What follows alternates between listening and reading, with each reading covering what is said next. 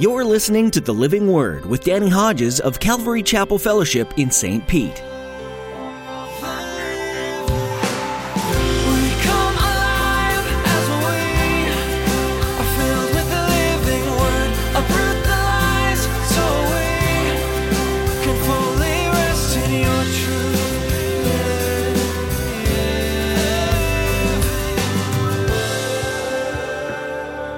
I don't know if you realize the day you and I live in.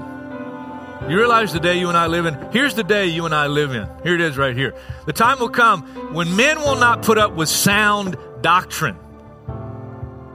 Instead, to suit their own desires, they will gather around them a great number of teachers to say what their itching ears want to hear. They will turn their ears away from the truth and turn aside to miss. Folks, this is the day we live in. In today's message, Pastor Danny will warn you about a time when people will only want a religion that meets their needs, that strokes their egos and has universal inclusive teachings. As the desire for this easy type of religion grows, more and more teachers will begin to preach this way, making people feel good instead of telling the truth. Pastor Danny will tell you today that this strange idea for universal religion is actually happening now, all around the world, and even in our own communities. Now here's Pastor Danny in the book of 2 Peter chapter 2 with today's edition of The Living Word. So these guys are really into this life and the things that this life offers. They are blots and blemishes, reveling in their pleasures while they feast with you. With eyes full of adultery, they never stop sinning. They seduce the unstable. The unstable are those that don't have a firm foundation of truth in their lives. They are experts in greed and a cursed brood. Makes you think about what Jesus said to the Pharisees and Sadducees. On the outside, you guys look and appear to people as righteous, but on the inside, you're full of dead men's bones. You're full of greed and self-indulgence. They have left the straight way and wandered off to follow the way of Balaam, son of Beor, who loved the wages of wickedness. But he was rebuked for his wrongdoing by a donkey, one of my favorite stories in the Bible. A beast without speech who spoke with a man's voice and restrained the prophet's madness. These men are springs without water. You will not find the spiritual refreshing from them or their teaching. And mist driven by a storm. They can get a lot of attention, make a lot of noise. But again, nothing that's going to really give you spiritual growth and refreshment, just mist. For they mouth empty, boastful words, and by appealing to the lustful desires of sinful nature, they entice people who are just escaping from those who live in error. That fits with what the opening verse was, in verse 2 anyway. Many will follow their shameful ways. Why will many follow them? Because what they say appeals to human nature. It sounds good. It's better for me, at least temporarily. They promise them freedom, while they themselves are slaves of depravity. For a man is a slave to whatever has mastered him. And then notice this. It gets tougher here. Verse 20. If they have escaped the corruption of the world by knowing our Lord and Savior Jesus Christ, and are again entangled in it and overcome, they are worse off at the end than they were at the beginning. It would have been better for them not to have known the way of righteousness than to have known it and then to turn their backs on the sacred command that was passed on to them. Of them, the proverbs are true. One proverb is from Proverbs 26. The other was just a well-known proverb of the day. A dog returns to its vomit, and a sow that is washed goes back to her wallowing in the mud. And many suggest that that tells us that they were never really regenerated, never really born again, never really had their nature changed. Could be true. But there's some other verses in the passage that seem to indicate otherwise. It's a challenging passage. It's one I don't enjoy tackling. But it's the Word of God. It's the Word of God.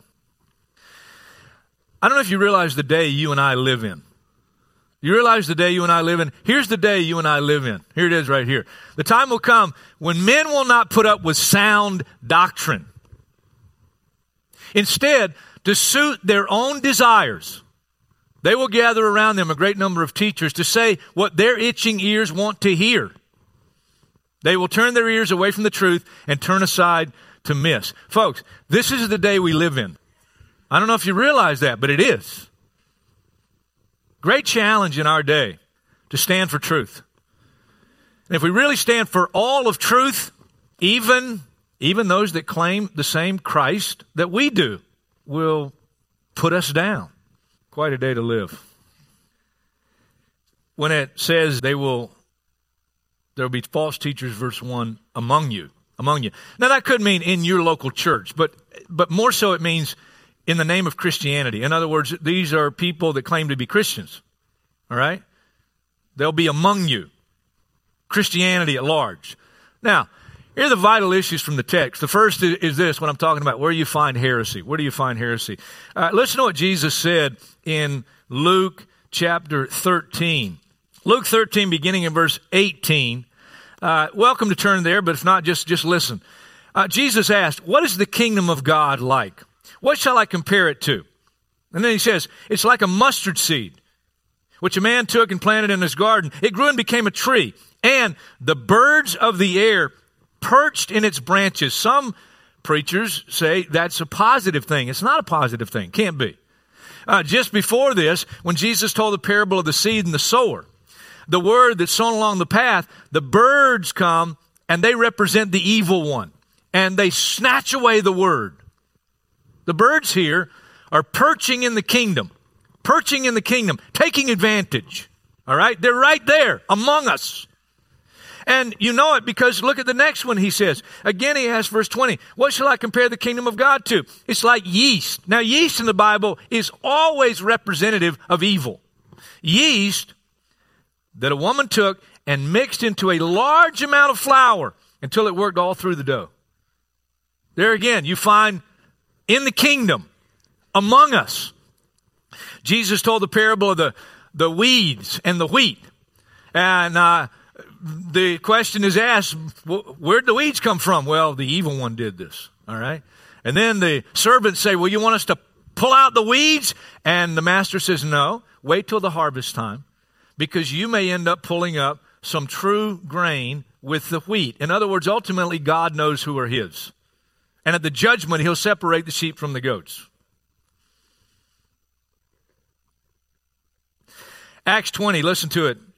Paul says, even from your own number, men will arise and distort the truth, in order to draw away disciples after them. So be on your guard. Matthew 7:22, fascinating what Jesus said. Many will say to me on that day, Lord, Lord, did we not prophesy in your name? In your name drive out demons, perform many miracles? Then I will tell them plainly, I never knew you. I never knew you. Away from me, evildoers.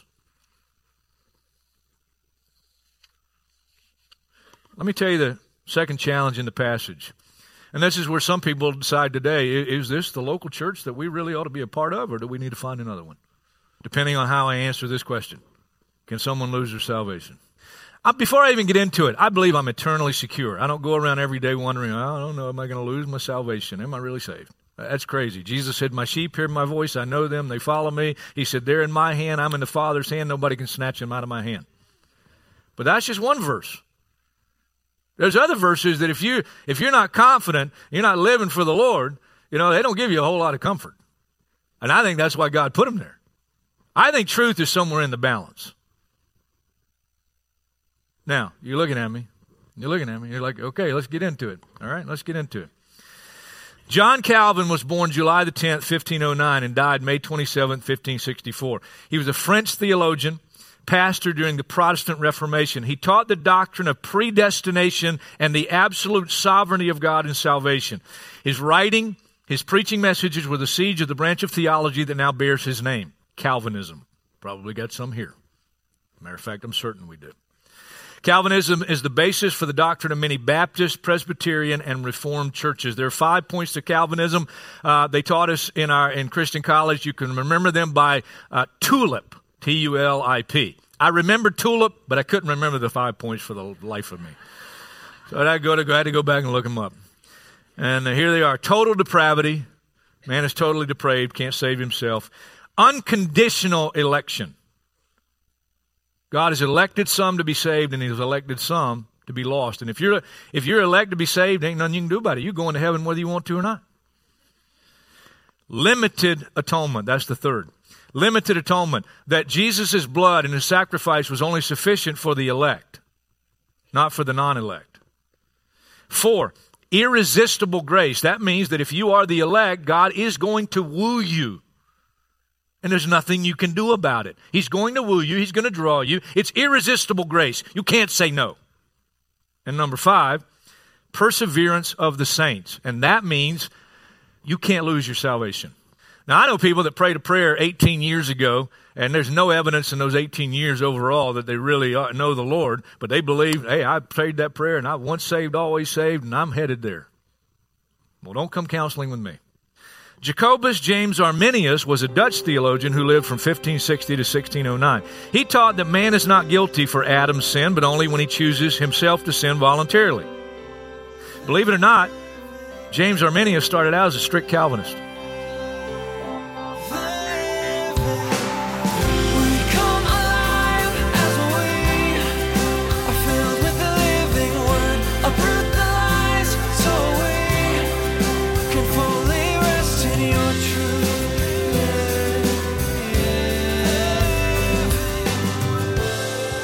The Apostle Peter's first letter encouraged the lives of believers spread far and wide, forced from their home due to their devotion to Jesus. Today, though you may not be facing the same kind of persecution, there will be people that oppose your message of hope. The enemy wants you to be silent, but your story and the grace of Jesus just can't be kept silent. Don't hide Jesus from people. Live him out in your daily life and proclaim his praises wherever you go. Thanks for tuning in today for Pastor Danny's teaching on the Living Word. If you'd like to hear more of his messages from this series on the book of 1 Peter, visit ccfstpete.church. Feel free to download or share the teachings you find from the Living Word, or visit our YouTube channel. There you can immerse yourself in our weekly services. We'd encourage you to subscribe to our YouTube channel too. That way you'll be notified as soon as we post anything new. If you're in the St. Petersburg area, we'd love to meet you. Join us at Calvary Chapel Fellowship on Saturday at 6 p.m. or Sunday at 9 or 11 a.m. for a time of worship and Bible study. Find out more about Calvary Chapel Fellowship at our website, ccfstpete.church. If you can't join us in person, we do offer a live stream of our weekend services. Just visit the website and click the link in the menu. Thanks for tuning in today to The Living Word.